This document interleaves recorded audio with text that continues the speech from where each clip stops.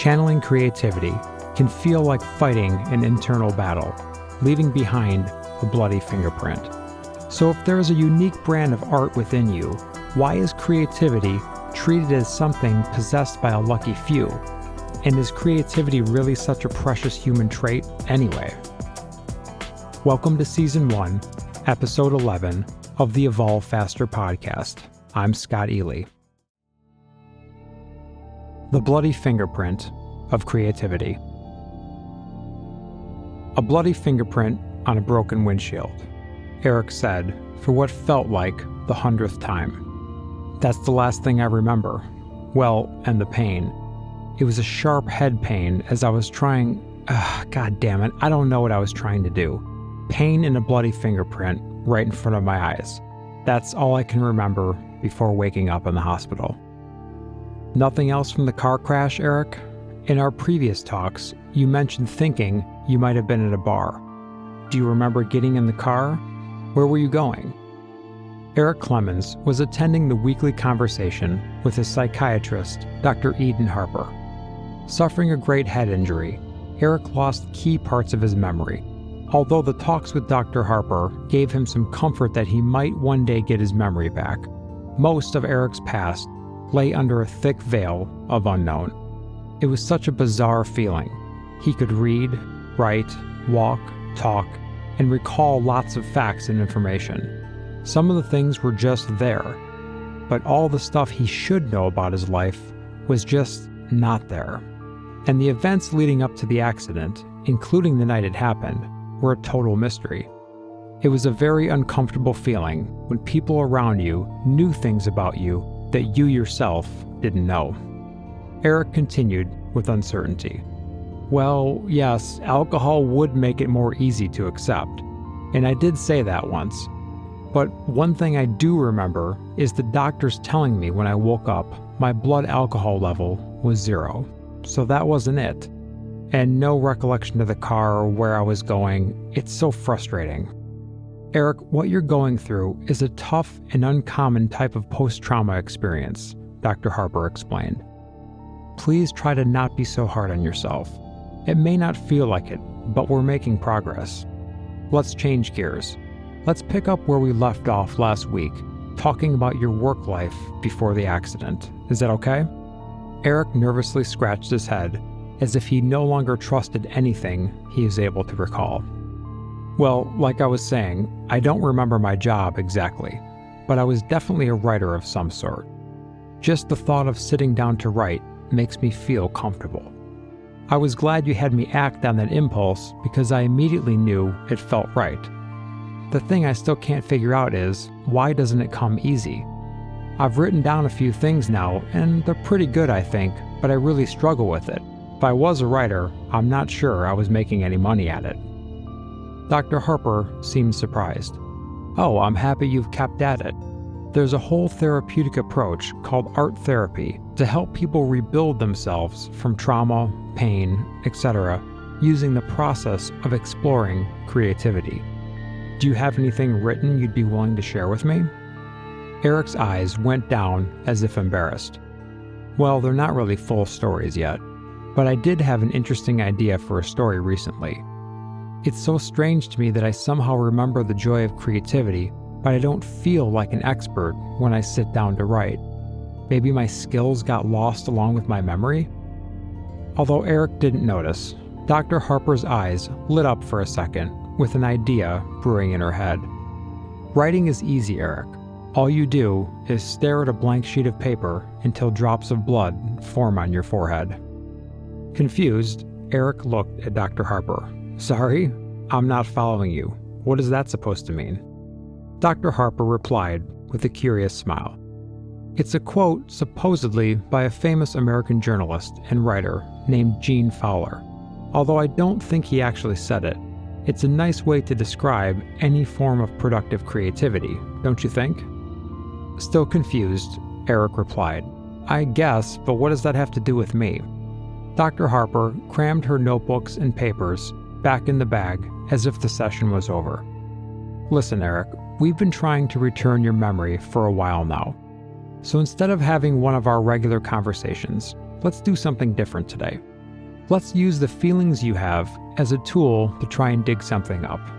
Think of this creative drive to write that you're feeling like a shovel you'll be using to dig up some well-buried treasure."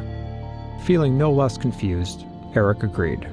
"All right, I guess. Where do we start?" Dr. Harper replied in her unhurried fashion. "First of all, like most people, you misunderstand creativity. In your case, you have the unshakable feeling of creativity you're struggling to manifest. You even came up with what you think is a good story idea. How did you feel the moment you came up with the idea? Was it exciting?" Eric pondered on the thought for a second, then answered, "I'd say it was more than that. It was exhilarating. It was almost like I was in a trance. Yet as soon as I tried to project it onto the paper, the feeling faded. I remember feeling like a kid that couldn't wait to go home after school and play, only to realize that all my toys were gone." Dr. Harper listened carefully, then said, "Exhilaration. You've probably heard of William James? As always, let me know if any references come up blank for you. But in general, your recall of facts and figures seem to be intact. Anyway, although his book, The Varieties of Religious Experience, is about the similarities between religious and drug experiences, he described creating art as a specific type of spiritual experience accessible to all. James argued we all crave to realize the hidden potential we have, to achieve it mentally by activating it physically. In other words, dreams, drugs, meditation, religious experience, all of these are different means to the same end. And no, James didn't think religious people were drug addicts, but he argued what a person experiences during an emotional religious experience comes from the same source as the sensation a person has when taking drugs or, say, writing a story for that matter. They are all ways to escape the spiritual emptiness that sometimes fills our soul. According to James, religion just so happened to be the most accessible source for most people due to its widespread nature and societal acceptance. But he felt the process of achieving this feeling is purely mental. The same wheels turn in your brain, no matter if you are dancing around the fire, taking drugs, praying in the church, or painting a beautiful picture. He also said the source of religious experience is often irrational and can have mysterious origins, but the result is usually positive. Eric looked confused. But how do people achieve this supposed spiritual experience? I have the feeling and I write down some ideas, but I can't seem to find the way to manifest the creativity. The only reason I can think of is this amnesia. Perhaps I forgot the process that takes me from the idea to actually creating something? Let's slow down, Eric. We've only started chipping away at this enormous mystery. What I want to point out with James's work is that maybe creativity isn't reserved for only the lucky few, especially if it's something that merely happens in your brain. According to neuroscientific research, in fact, the brain part in charge of admiring a beautiful piece of art is the same part activated when you're admiring a beautiful piece of tasty cake. Even the process of judging a piece of art happens in the same brain area where negative emotions such as disgust or pain originate. What felt like a long-lost sensation, Eric couldn't help but laugh. Does it mean the genuine disgust we get when we see a pile of dog shit on the street makes us a professional art critic? This might explain the success of contemporary art. Dr. Harper replied with a smile. Possibly, Eric, but watch it. Some of us actually like modern art. Also, you'll allow me to notice the sentence you've just said is fairly creative. It won't get you a Pulitzer Prize, and many critics would give you that not-so-intellectual smirk. But it is creative. Now tell me, how did you come up with that creative sentence? Did you feel like you had to strain your brain muscles? Well, no, doctor, but it's just a remark, not a piece of quality writing. No, Eric, but it's the start. And as you see, the creative process is at play in your mind. Same as your story idea, and same as when I opened my first psychology book 20 years ago, or a farmer that planted the first seed that most likely bore no fruit. I'm sorry, doctor, but I'm not sure I'm following you. Are you saying that creativity and expressing art is as learnable as something like psychology or farming even? It seems possible, don't you think? Let me ask you a question. If we were solely rational beings, what would be the purpose of experiencing anything? Art and creativity might just be one of the most human things one can do. Think about it. Creativity fuses functionality, rational, irrational, and the feeling of ecstasy all in one. And where is the rule stating that only art can be a creative process? The creative joy can be found in anything as long as it's what you enjoy doing and put everything you have into it, from farming to psychology to writing a story. Kant argued that we take pleasure in judging something as beautiful simply because we find it pleasurable. In other words, we love the process of thinking something is beautiful, rather than, let's say, the flower actually being beautiful. This is fascinating as it highlights the necessary subjectivity in the process of artistic appreciation. Now, Kant argued our comprehension of something is under the influence of our past experience, and we store the sensation in our subconscious, even the way we experience something we enjoy. To Kant, there wasn't an objective reason for something to be considered beautiful.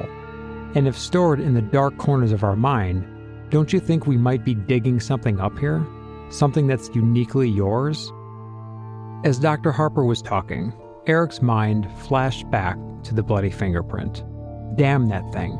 It was like fog on the inside of a car window. There was just no seeing around it, even if you just wanted a clear look at the road ahead. But this time, when he saw it, there were flashes of recognition. The recall was blurry and incomplete, but what he got upset him. It didn't feel like happy memories, if that's what they were. Was he once again sensing the frustration of his former life of struggling to create? Or was this something different? He shook his head in silent frustration. When he came up blank again, he said, "Do you think it's possible to get back my memories by writing?" He then realized that, although he'd stopped listening to Dr. Harper, she'd gone silent and had been watching him. It's possible, Eric, especially if we view your situation as Carl Jung would have done. Jung thought all art originates in your subconscious. Jung himself started to paint, although not for the sake of art. Doing so was his experiment to try and understand the motivations behind creating art. He concluded that art, if investigated correctly, is the door to our mind. Even when we improvise, we're following a specific pattern that might not make sense to us, but it's logical to our mind. Our experiences and our past situations, fundamentally our whole life, directly influence what we create. This isn't limited to creating art, but everything in our lives. Imagine your life as a piece of art. When you're born, you start with a white canvas. Slowly, you start to create something, often without a plan or knowing what you're even painting. Maybe you find your first job. That's like splashing a bit of blue on the canvas. Then you meet your partner, and this adds another splash of an entirely different color, maybe red. Overall, it takes some time until this slow chaos turns into a meaningful and desired shape. Sometimes you even tear up the entire canvas and start all over again. But in your case, it's as if someone cut the canvas out of the frame and put it in a well-hidden place. But it's not lost. You just have to find it and continue the work. So Eric, start writing. The story idea you had has your fingerprint all over it. Perhaps writing it will be the missing link back to the bloody fingerprint and how you ended up there. Art is like war, Eric. You have to keep showing up and fighting every day. With that, she picked up her portfolio and walked to the gate, ringing for the guard. The buzzer rang and she exited. Eric cringed as the metal bars of the cell clanged shut. All he could hear was her heels walking down the main corridor of the state mental ward. Click, click, Click. Eric had developed the ability to hear Dr. Harper's heels the second they entered the hallway. There were times when he swore his ears perked up, almost like a sixth sense, just before they started clicking down the hall. He didn't know exactly how long he'd been in here, but according to the marks he'd made on his notebook, he'd met with Dr. Harper almost every week for a year. So at least until the amnesia cleared entirely, the doctors decided to continue his treatment. In other words, they meant to keep him locked up. No one ever came to visit, but since Eric didn't even know if he had anyone, he didn't care. There were no emotions to tie him to people he knew nothing about.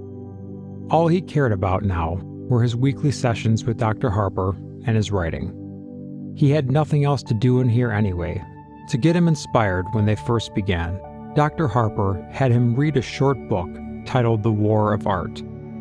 It was a short, self-help book of sorts by a famous author and screenwriter named Steven Pressfield. He could summarize the book in a couple short sentences. Creativity is not a gift given to a select few.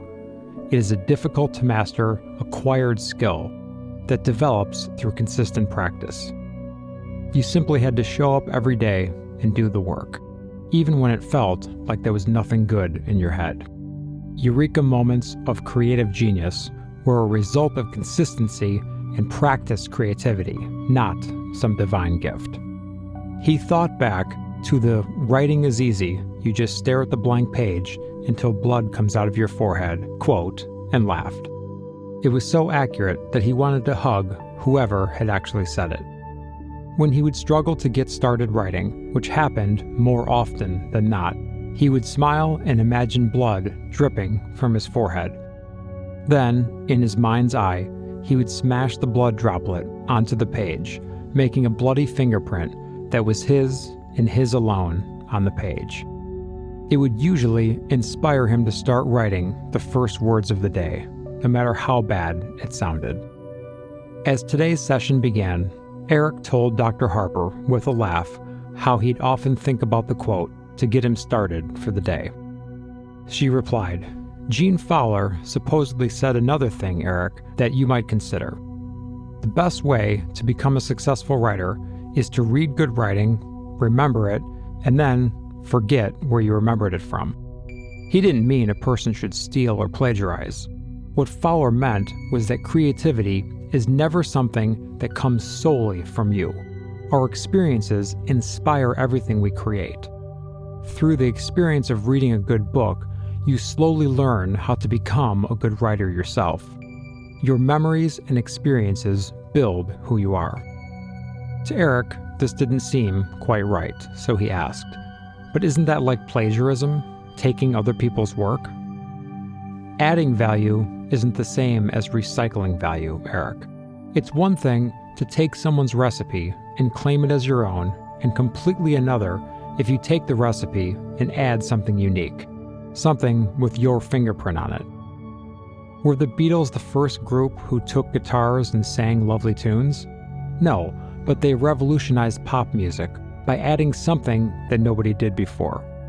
Creativity may seem like a solo journey, but really, it's a joint venture of anyone who decides to take it.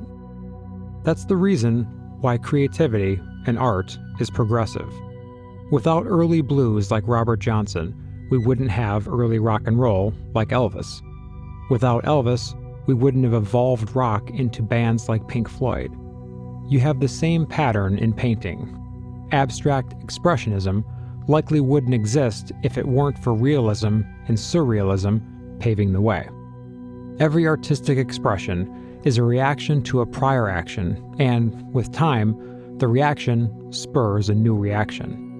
Art, in any form or shape, is the most majestic chain reaction humanly possible. And the worst thing you can do is to be hard on yourself about creativity. She paused to look at him intently, then asked, "Have you ever heard of cryptomnesia, Eric?" "No, Dr. Harper. Sounds like a type of amnesia, obviously," Eric replied, vaguely intrigued. Cryptomnesia is a phenomenon when a forgotten memory returns without the person realizing. Imagine this scenario. A person goes to a bar and hears someone playing a certain tune. Years pass, and the person writes a song he believes is his own creation. But later, he finds out the song already exists. The tune just got locked in the dark corners of his subconscious. What he thought was a creative moment was nothing more than his mind providing breadcrumbs of a forgotten memory. Each mind is a vast universe unto its own. It's impossible to discover and understand every single corner. When you look at it that way, it's not surprising that more often than not, the mind manages to fool the owner. It can even make you believe other people's memories are your memories. There are some research studies where by simply seeding fake memories into a test subject's head, like that they took an air balloon ride as a kid, they will quickly start reinforcing it, deciding that it's true. Think of everything that happens in your mind as a theatrical play, while the subconsciousness is the director. The guy sucks at the job, if you ask me. Everything is non-linear and often doesn't make sense. Most of the time, we wake up wondering what exactly was happening in the dark corners of our mind. You could even say we're all suffering from existential amnesia by default. But if you find a practical way to express who you are, you might just shed some light on the parts hidden in those corners. Although Dr. Harper kept talking, Eric unintentionally took another deep dive into his own mind. Her voice slowly began to echo as it moved further and further away. Images gradually replaced her voice as he strained to remember. The bloody fingerprint on the shattered windshield. But this time, the image had more context. But wait, was it on the outside? He'd previously always seen himself inside the car. Or wait, was it someone else? And then it came rushing back. He saw himself standing on the railing of a balcony, tears in his eyes and a cold breeze in his face. And then, as he leapt, a newspaper article that had been clutched in his left hand fluttered slowly to the ground as time seemed to stand still. Back in the real world of the psych ward, returning from his deep recall, his blood turned cold and he shuddered. Eric turned to Dr. Harper with wild eyes. It appeared as if for some time she'd sat staring at him without saying a word. Angry, Eric shouted, "Why didn't you tell me the truth?" In a voice that was simultaneously warm as the spring sun and cold as the winter snow, Dr. Harper replied, "What exactly do you remember, Eric?" With his head now in his hands, shaking, Eric murmured, "Did I really jump off a building?" "Yes, Eric, you did." "What happened then?" "You landed on a car and suffered a severe concussion. Plus, of course, the fractured skull and all the other broken bones you already know all about. You'd fortunately landed fairly flat, otherwise you might have broken your neck. And also, the balcony wasn't quite high enough to kill you. You were very lucky, Eric. The doctors managed to save your life. The next day you woke up, and as you previously stated, you were insistent you were in a car crash, along with some other things that concerned them. That's when they called me. What else do you remember?" Eric explained everything he'd just seen to Dr. Harper. She probed him with more questions, but the trail had gone cold again. All he recalled was the traumatic event that put him in here.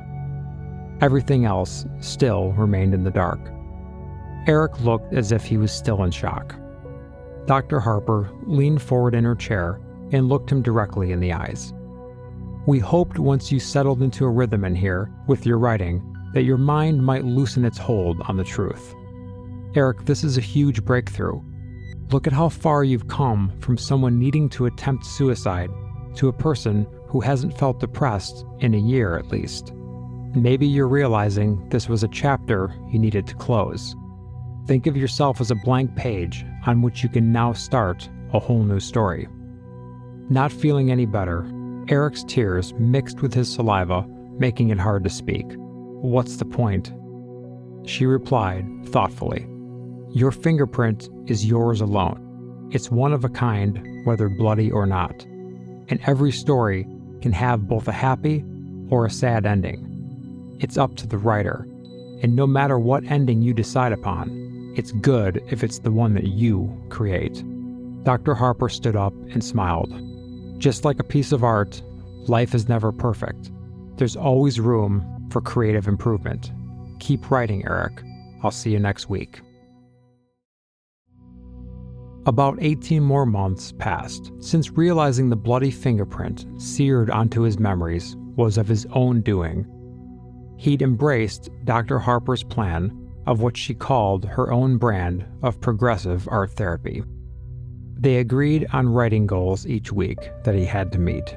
It was a struggle at first, but now he readily exceeded the goals every week. His ears were particularly attuned to listen for her footfalls, because today was no ordinary day in the psych ward. Today was their last session before his hearing with the state board to see if they agreed with Dr. Harper's assessment that he was no longer a threat to himself. And also, he had a big surprise for her.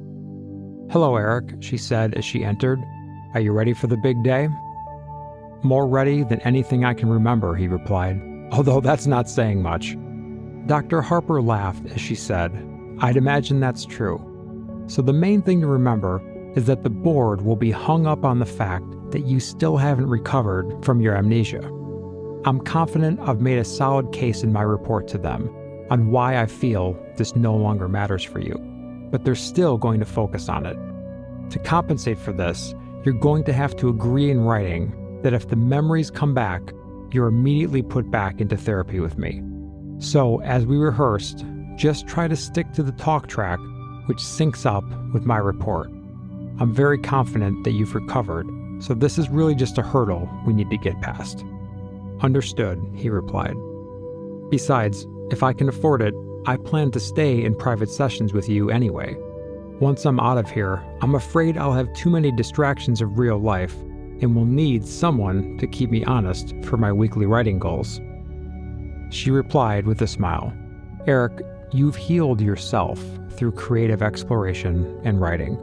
So even though that didn't bring back your memories, as I'd hoped, trust me when I say you're in a far healthier state of mind than most of my non-psych ward patients out there in the real world.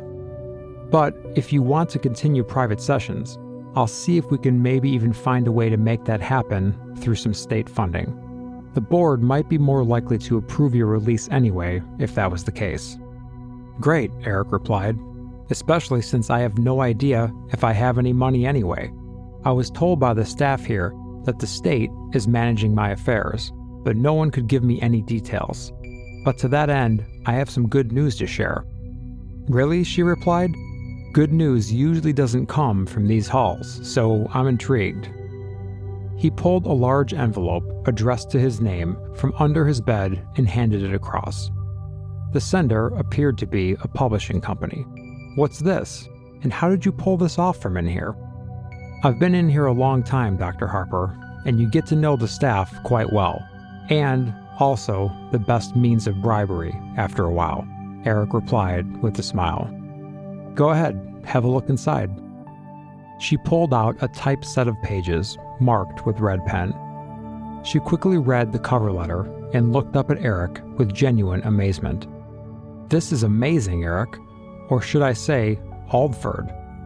That's a worthy and very literate-sounding pen name if I've ever heard one.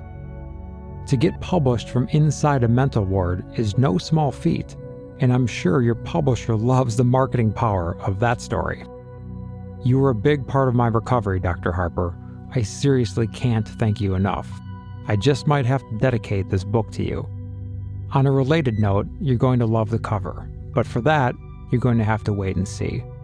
And for now, I'll discontinue singing your praises anymore until you get me out of here today." Sid started the meeting by saying, "Eric, perfection is not when there is no more to add, but no more to take away. The earlier in your writing career you learn this, the better." Sid's office looked like an homage to artistic culture of all varieties, with books, music, and art filling the room in all directions.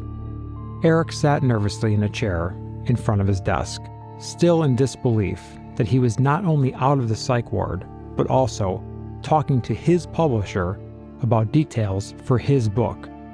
It was so hard to believe that just a couple years ago, he'd woken up in a hospital with no memory and no knowledge of nearly killing himself. So, to that end, Sid continued, some of the stories still need the fat cut, but a few of them are nearly perfect as is. In particular, the man who sought the truth is ready to go. I love this story. I almost considered it as a separate piece to help build your name. It does fit perfectly into the bigger picture of this set of short stories, so I don't think we can break it out. It will be the one people remember, I think. Smiling, Eric remembered being embarrassed to tell Dr. Harper about coming up with the idea for that story. That was actually the first story I came up with, he said. At least, it's the first one I know about. So you really think my work has potential? I still can't shake the feeling that it lacks having enough creativity. I guess I just can't believe I've created art that other people will want to consume. It's an amazing feeling that makes me want to write more, but it still doesn't seem real. Is it really so hard to believe, Eric? The story you told me about learning to write well is an incredible tale of perseverance to both try and find out who you were, but also to efficiently turn yourself into a writer. It's a fantastic feat, even if you were a writer in the past and just don't remember it. I think the problem you're having with this is not about you, but about the social perception we all get wired to believe about creativity and art. Creativity is not mystical or magical. You're proof of that. Art is like philosophy. It's about creating deeper and better questions about life and what's possible. And art is a highly diverse and nuanced category of creative production that can be anything. Even science can be very creative. I spend my entire day, my entire career, convincing people that they have creativity and beauty in their mind, which needs to be put to paper, no matter what their focus. The creative process is the most human thing we have, and therefore the most precious. It's further made valuable by the fact that most people think it's unavailable to them. Most think artists are born, not made, and you now know firsthand that the opposite is true. Another important question that you'll start to ask now that you're an artist is, what is actual art and how do we perceive it?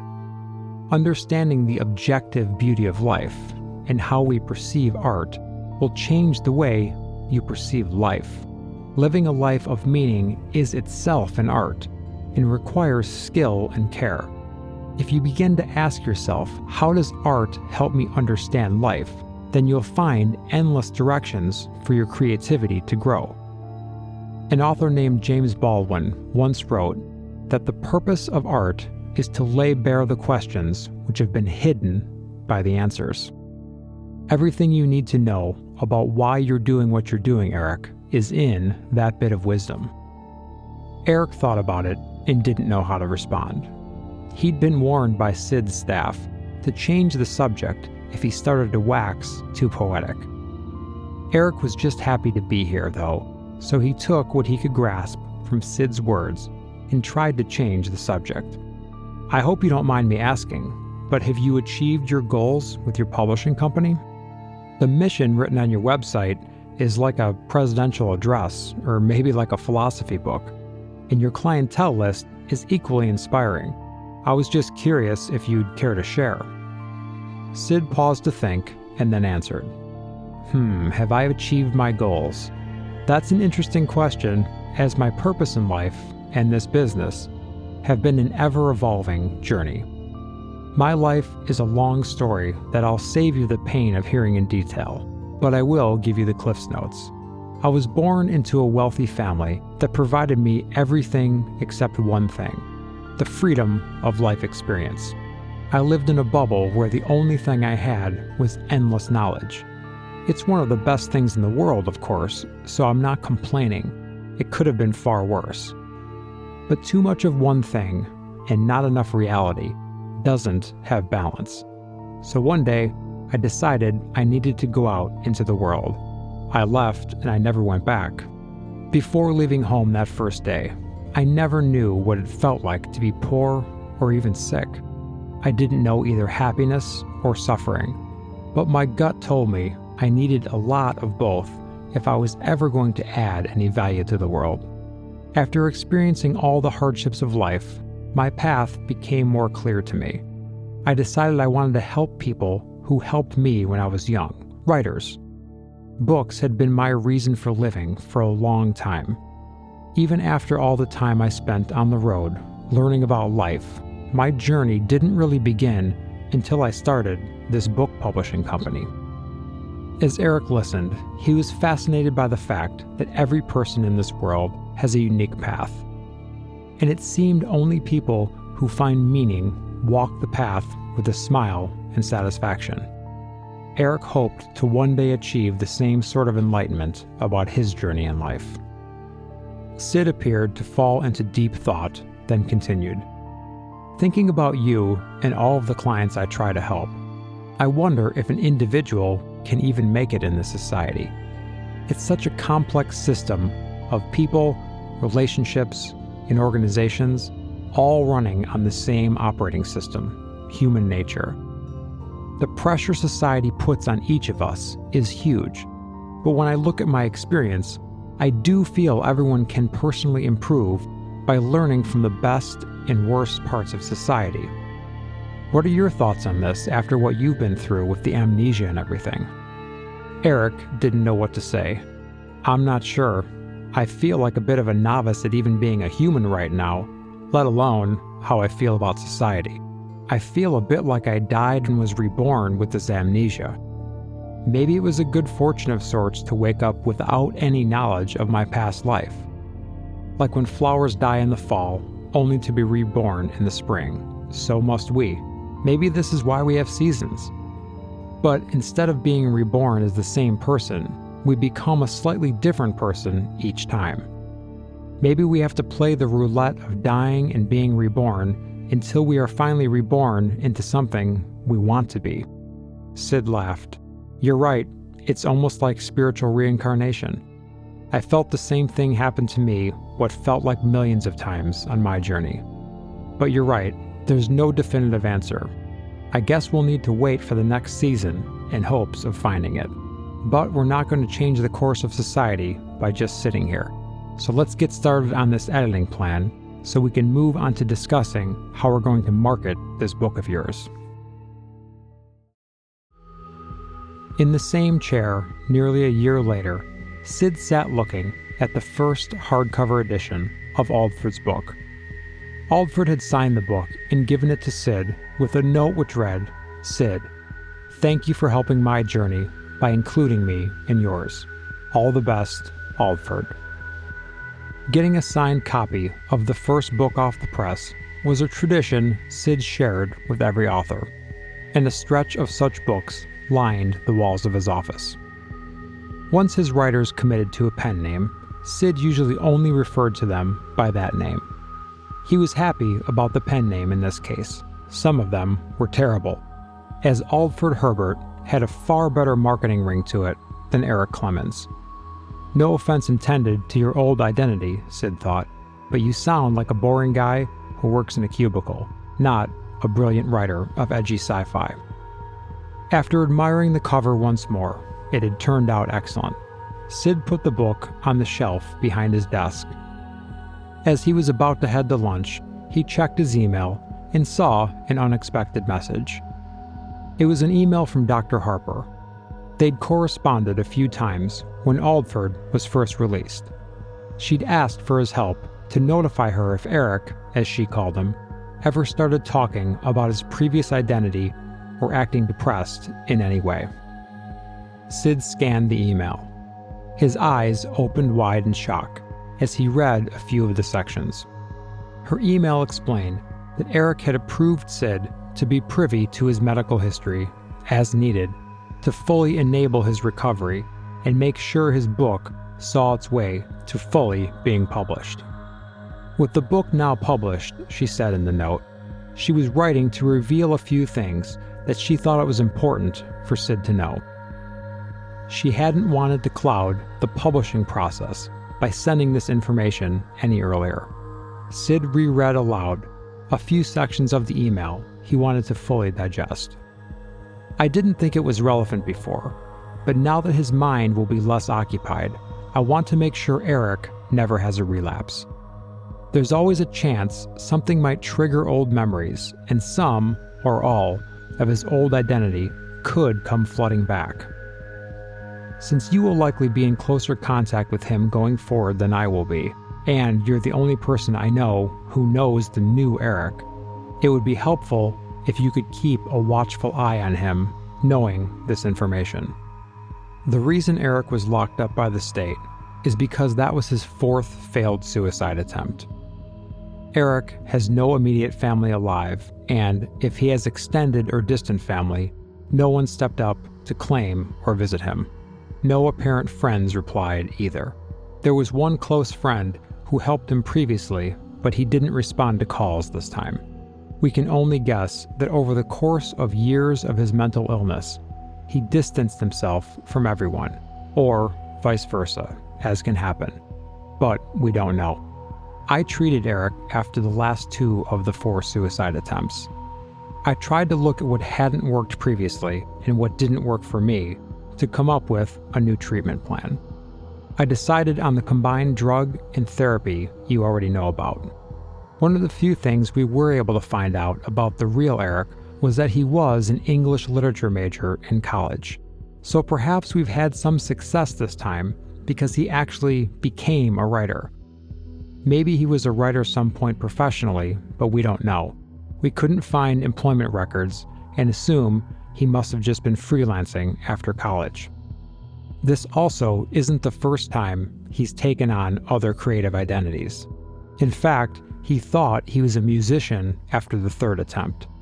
But as he appeared to have no musical skills, there was nothing to lean on in trying to help him.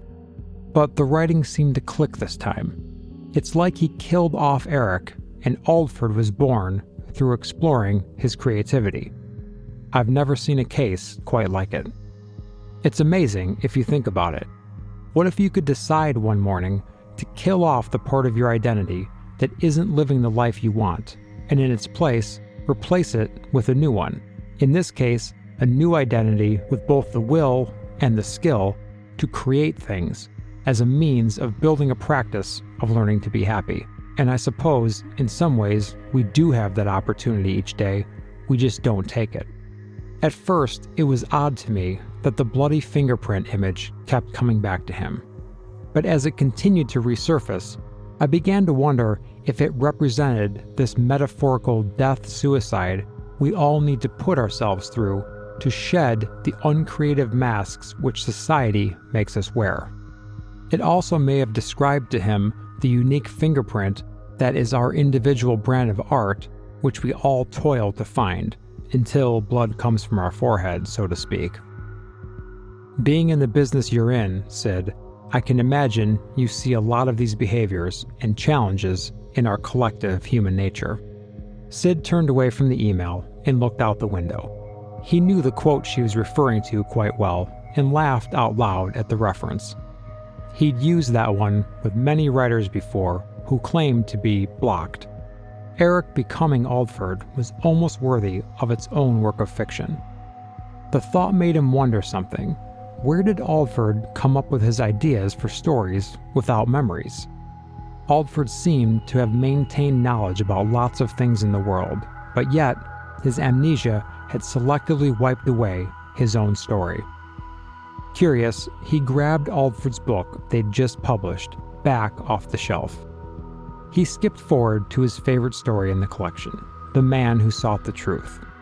He scanned the story he already knew very well, looking for clues. At its core, it was a story about a man trying to understand himself and the truth by exploring whether or not there were fundamental truths about the world. Could it be this was an autobiographical tale about Eric's journey to find the truth about himself? The character does get killed off in the end.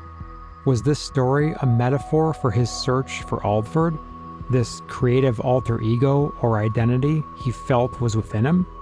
And that's when it hit him. He didn't love this particular story on accident. He loved this story for a reason. He'd had it pitched to him before.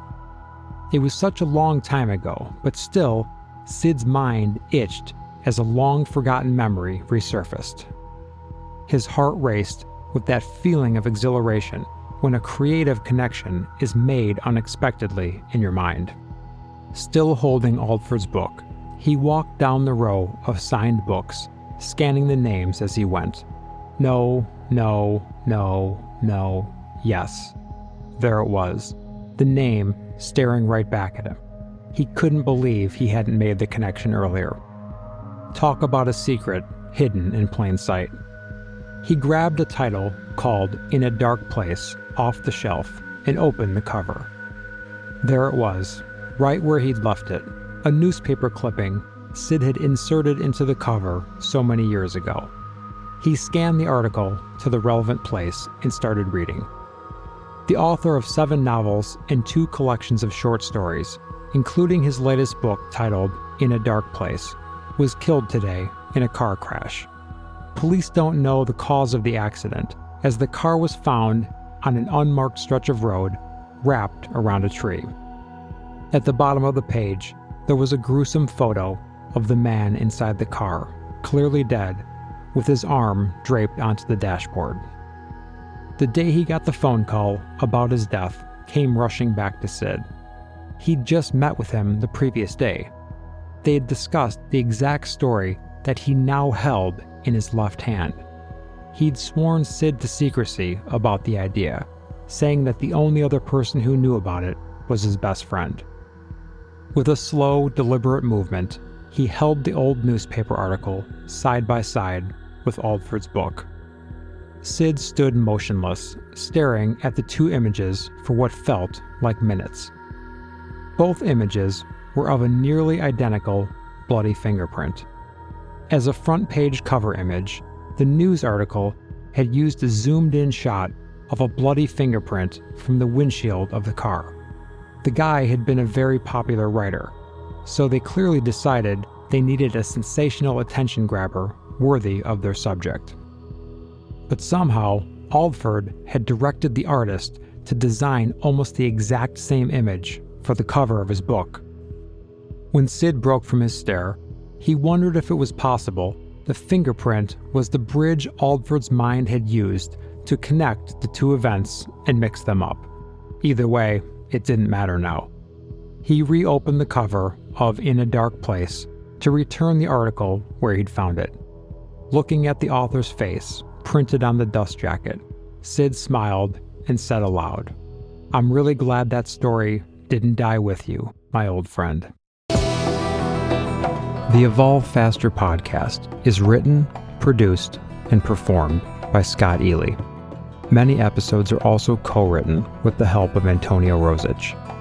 It takes an enormous effort to produce all the quality, original content needed for this podcast. Your support would be greatly appreciated, and you can learn about multiple ways to do so by going to evolvefaster.com/subscribe. Here you'll find direct links to review and give the podcast 5 stars on key platforms like iTunes, and share it on social media. These are free to do, but are critical to audience growth. And the only way to find out about new seasons is to register your email, so please do so. You will only receive valuable content and information on upcoming seasons and products. And finally, if you're benefiting from the Evolve Faster podcast, direct financial support at whatever amount you can afford is important for our survival. Running ads on a channel for free-thinking content is an inherent conflict of interest. So if you want the podcast content to remain unhindered by commercial interests and stay edgy and raw, then direct support is the best and only path to content independence. Also, writing and production of each episode of the Evolve Faster podcast is a major undertaking spanning many months. It's a labor of love, but it does need your help to survive. So please consider becoming a subscriber at evolvefaster.com/subscribe. Your help and support are greatly appreciated and are what makes this podcast possible. Isn't it time for an upgrade? It's time to evolve faster.